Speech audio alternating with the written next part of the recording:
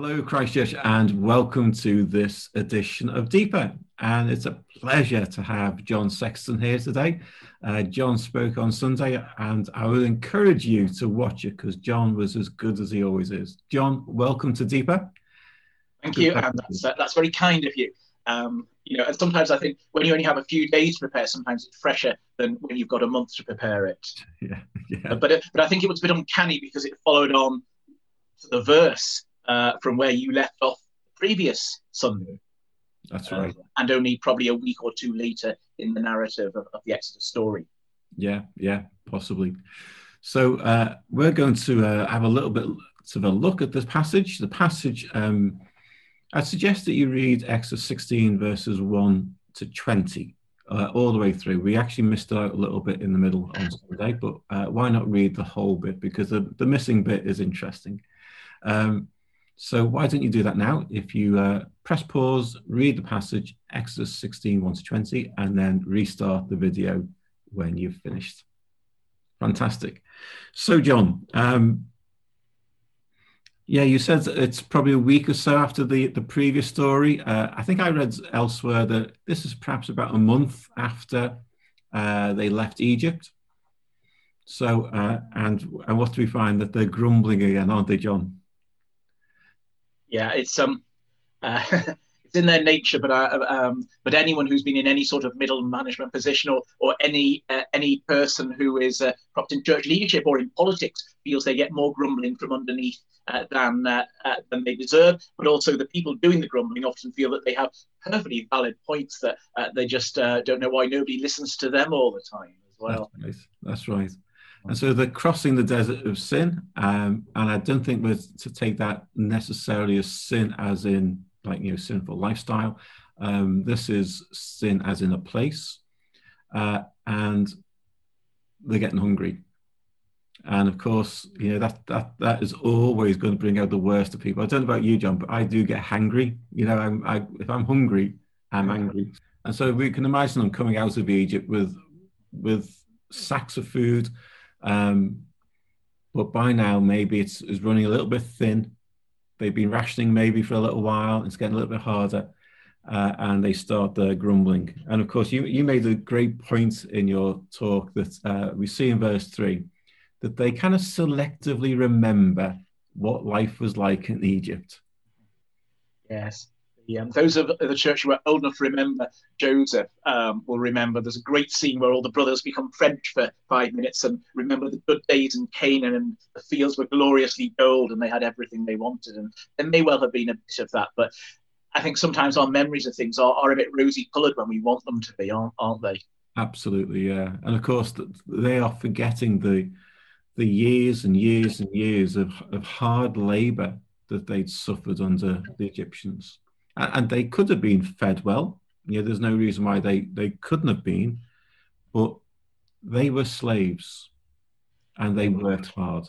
And they need to take, I think, a little personal responsibility here as well, because they'd cried out to God to be delivered from this, and he was delivering them. So they were only actually he was only actually doing what they begged him to do. That's right.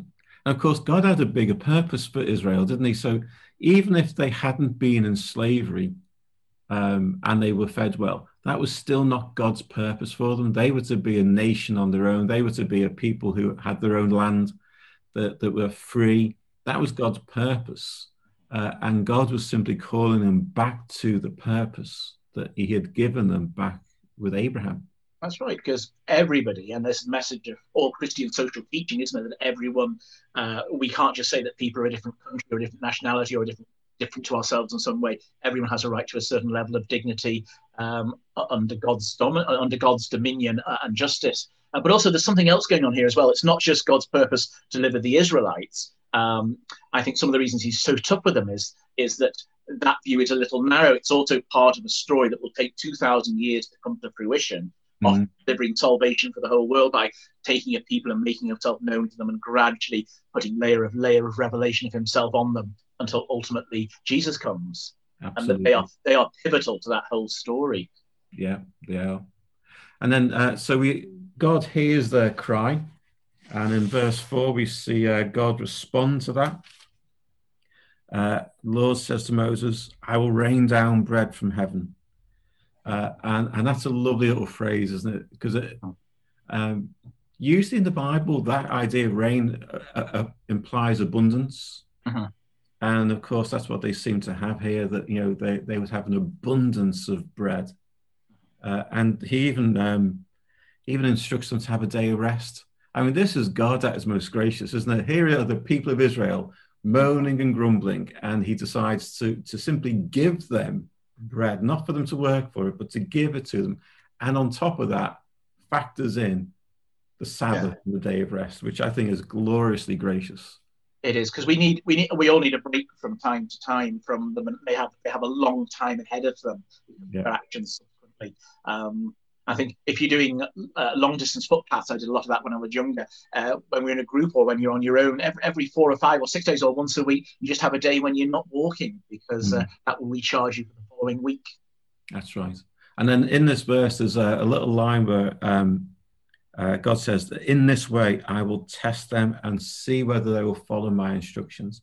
And I love the way you described that phrase test on Sunday. Do you want to just expand on that a little bit more? All right. Well, when I was teaching in the university, there's 2 sorts of assessment in academic theory. One is summative, which is pass or fail, and that's the end of it. Although actually these days you get 2 resit attempts as well, but generally it's summative. And then there's the sort that they do in all those classic movies like Dirty Dancing, or what's the one with the little boy who has to learn kung fu? Karate Kid. Yes. But each test, or even if you're a Jedi, you're eventually ready to be sent out when you can defeat your master, or all those Robin Hood films, So it's like that sort of test. You pick yourself up until one day they say, right, you're ready to move on. You've learned something here, and each time you learn something, it's formative. And also the feedback is as much looking back on why it went well or went wrong is important as well. How can I reflect and improve my performance next time? Yeah, exactly. And of course, the Israelites. Go on. I was going to say the Israelites are not very good at reflecting. This sort of little story comes up again and again throughout the Exodus story, and again throughout their whole history. And they are an example of ourselves as well. And they're not terribly good at, if they learn from their mistakes, they're not very good at keeping that memory in mind for very long. Not at all. Yeah, I was once in a cell group 20 years ago, and the poor lady's probably dead now, but she was very inspiring.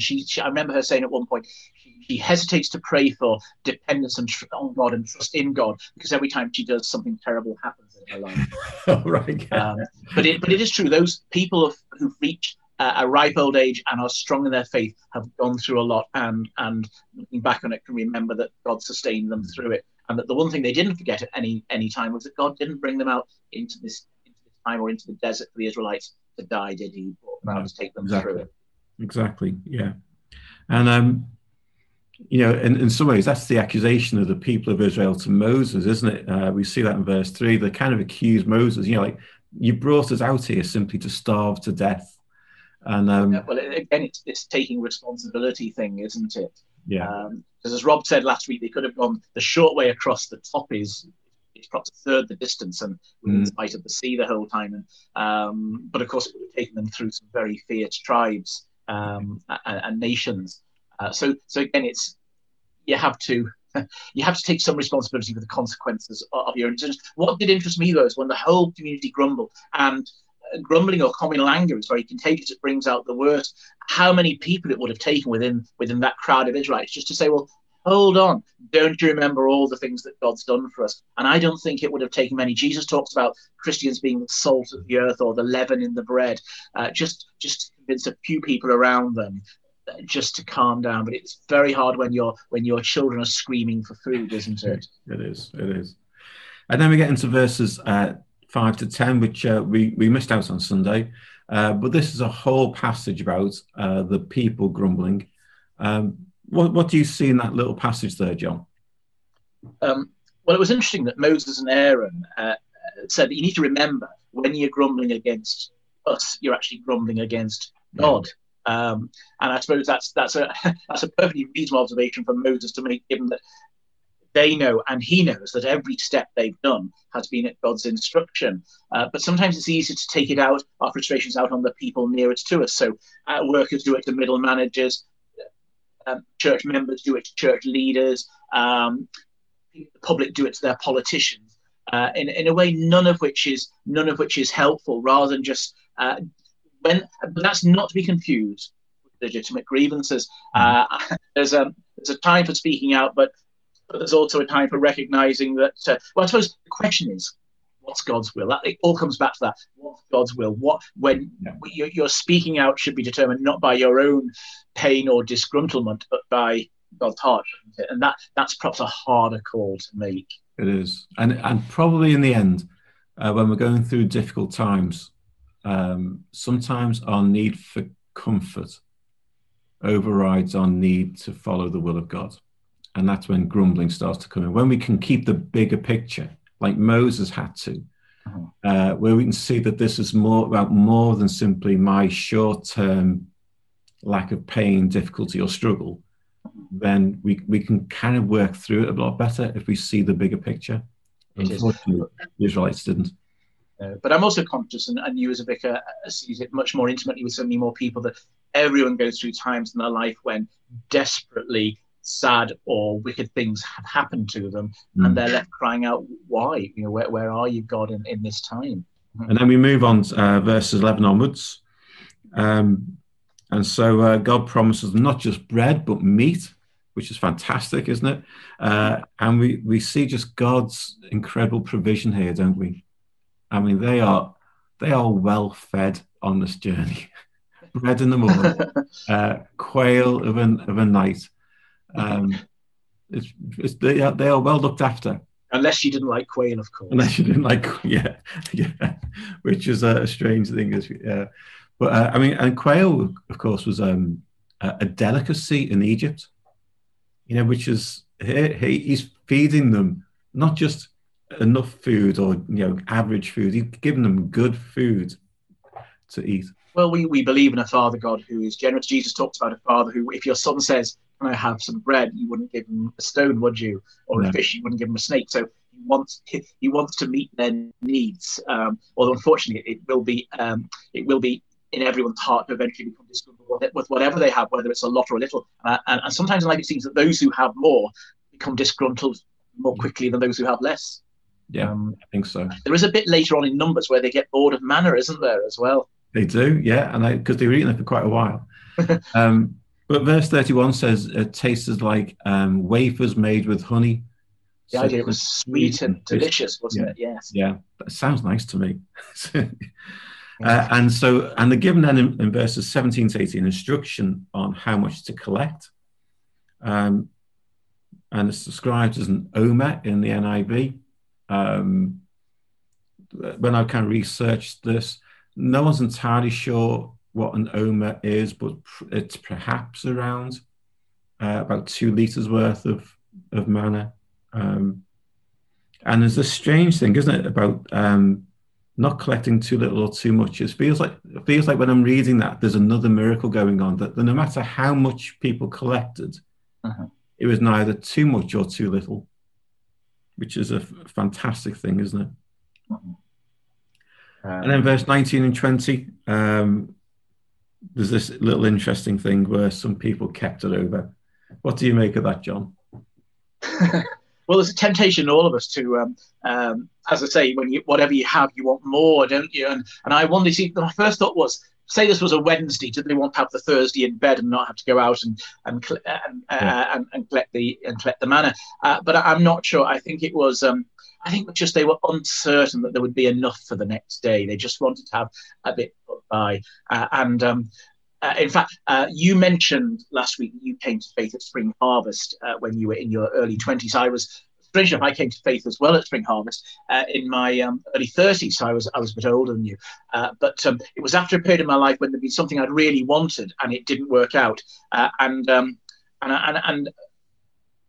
yet this was a time in which, while I was in great confusion and I'd been a nominal church-going Christian, God was teaching me all the time about this. And then finally, in the weeks leading up to Easter, this sort of reading was very popular, Exodus, isn't it? And the thing that, as I say, goes back to this lady in the celebrate, the thing she said was, if we try and take more from God than is our due, and we all try and do it, if we want more out of life than is our due, if it's not what God wants for us, then it will go rotten on it. I mean, Jesus himself says, "Store up for yourself in heaven, where it doesn't decay and doesn't go off." Exactly. None of that is an argument about anyone who is desperately in need, as a need for social justice. But when it's clearly beyond God's purpose, when it's something we want rather than what God wants for us, then you need to be very careful. And then, of course, there's this lesson going on as well. They have many tests along the way. There's the whole story of the Ten Commandments, of various enemies they face on the way, and then finally the big decision when they get to the Promised Land about whether it's safe to invade or not. And they need to learn a lot of trust, which they are nowhere near making. If their trust was deeper, they would go more than a week or two before they forgot everything that happened. That's right. And it seems to me that there's a kind of practical thing as well about God providing a very set amount of food, an omer of manna and a quail, or perhaps maybe more than one quail, per person. To do that walk across rugged terrain, probably carrying things, looking after kids and elderly people, that would have taken a lot of calories, and for them to survive and get to the Promised Land ready to enter into the Promised Land and fight, they needed to be well fed. Well, they needed to be in the fighting men at least needed to be in peak physical condition, and the children need to be well fed enough not to grow up small and malnourished, but to be the next generation of fighting men, didn't they? So yes, they had. When it says they had enough for their need, it's not a miserly need. It's they had enough for what they really needed to stay healthy, and what it was delicious as well. So they didn't have an awful lot to complain about. No, exactly. So should we move on to just thinking about what all this means for us? So we're going to spend a few moments just thinking about some of the application of this and go a little bit wider.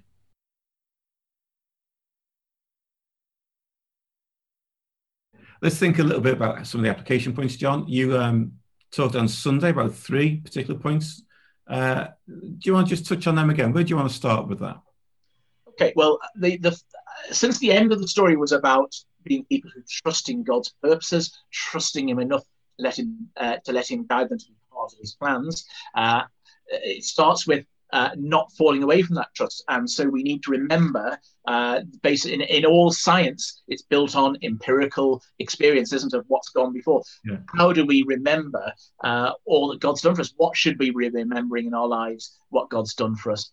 I can only say that it starts with, it's closely overlinked to thankfulness and gratitude as well. These things go together. And sometimes a little discipline I follow is if you're a bit down or a bit feeling not in the right place, sometimes just think of 10 things you can thank God for that day.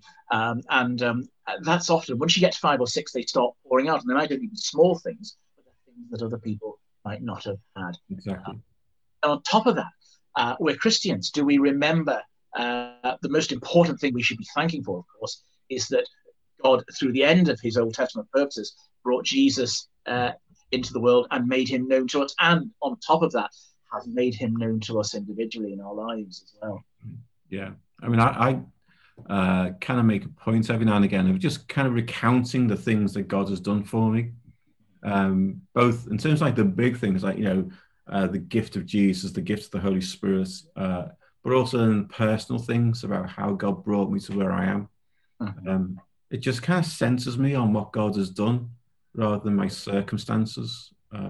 So I make a point of just recounting that. And I'm someone who has got a terrible memory. So kind of consciously, intentionally just recounting things keeps those things in my memory and helps. It is. But if you're really low, I think you have to start at a more basic level. You probably thank God for the last cup of coffee that you were brought, and that you had someone to bring it you, and that it was. Yeah. I know you're very into that it's good coffee, and that it tasted, and you're drinking it in a warm room. Lots of people don't have these things around the world, and so you might have to start at a more basic level. If you're really overwhelmed by the pressures that you're under, and you can't see anything like that. That's right.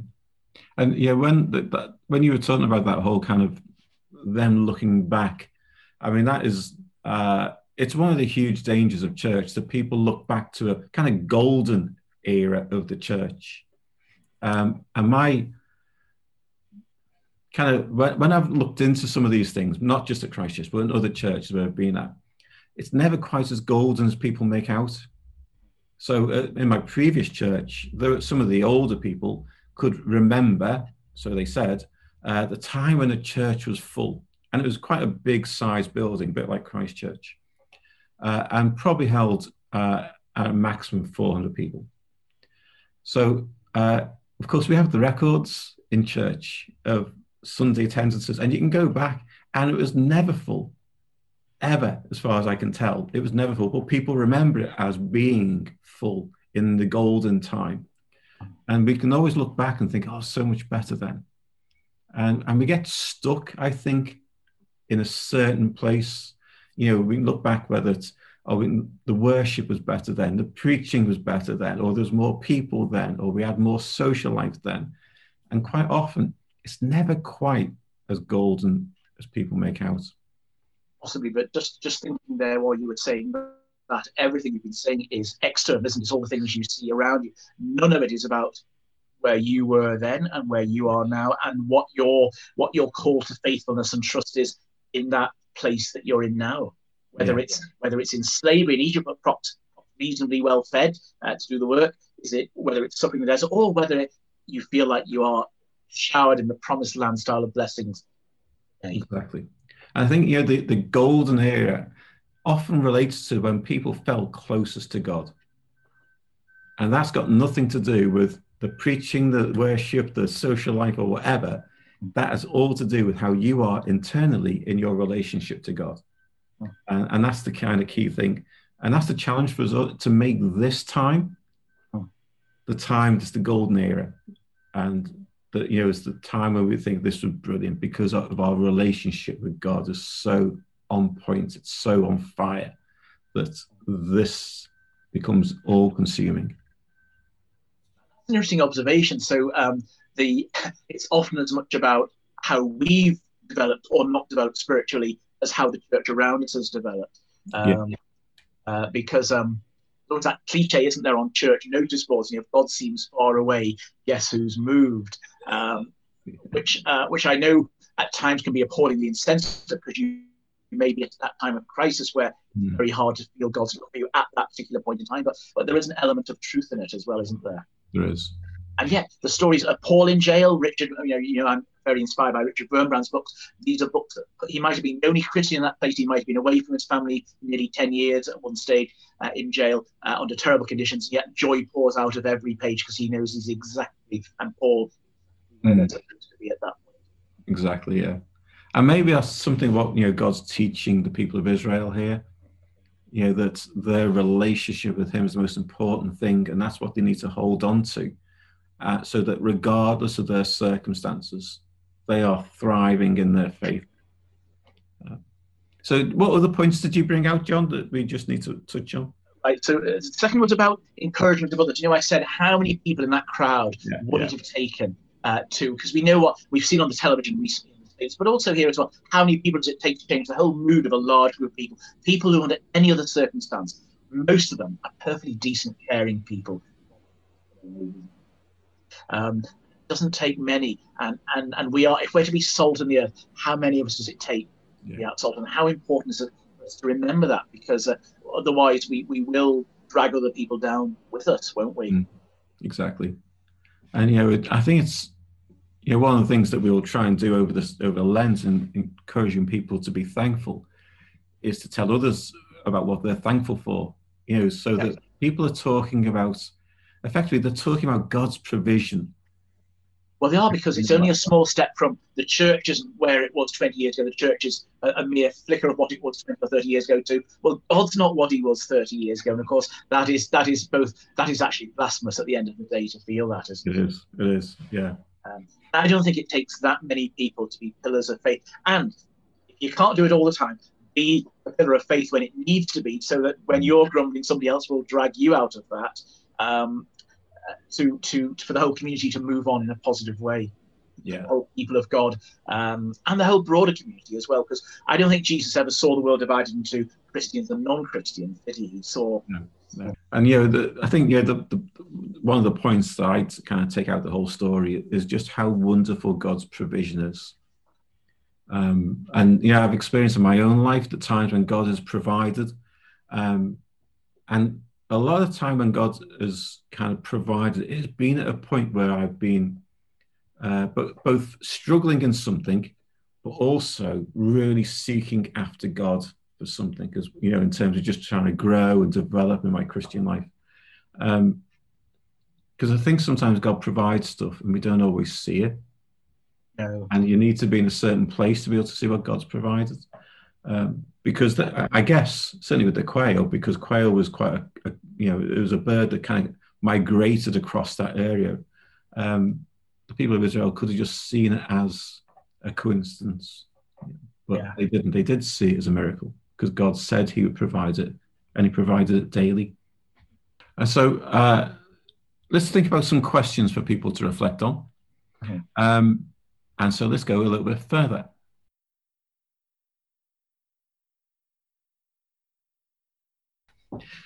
So we're going to give you some questions to think about now, either individually to reflect on or to discuss in your missional communities. And it is always good to discuss these questions wider because you get a broader perspective and get a sense of what God might be saying to you. So I'm going to go first. So my first question is this: after seeing all the miracles that God did, why do you think that people were so quick to grumble? Just kind of reflect on that and what was going on in them. Put yourself in their place and just try and work out, why did they forget all that God had done and then focus on their immediate circumstance? John, what questions would you like to ask? Well, Rob mentioned last week that he was weaker at hearing from God than obeying it when he clearly heard, and I knew you felt differently. And of course, there's those of us who find it hard to hear from God, and then if we do hear from him, find it hard to obey him. But my question would be, how can we make sure that we're hearing from God on a daily basis and not just soaking up negative influences that allow us to be trapped in seeing our own problems?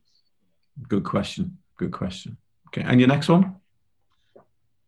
Basically, then we've touched on this. What is it that we can thank God for? If we were asked now to give 10 things that we could thank God for, where would we start? Good, yeah. And try that at home and see how you feel at the end of that. I bet you feel close to God at the end of that than you did at the beginning. Absolutely. So a couple of questions from me then. Are you looking back to the good old days of something, either church or your own spiritual walk with Jesus?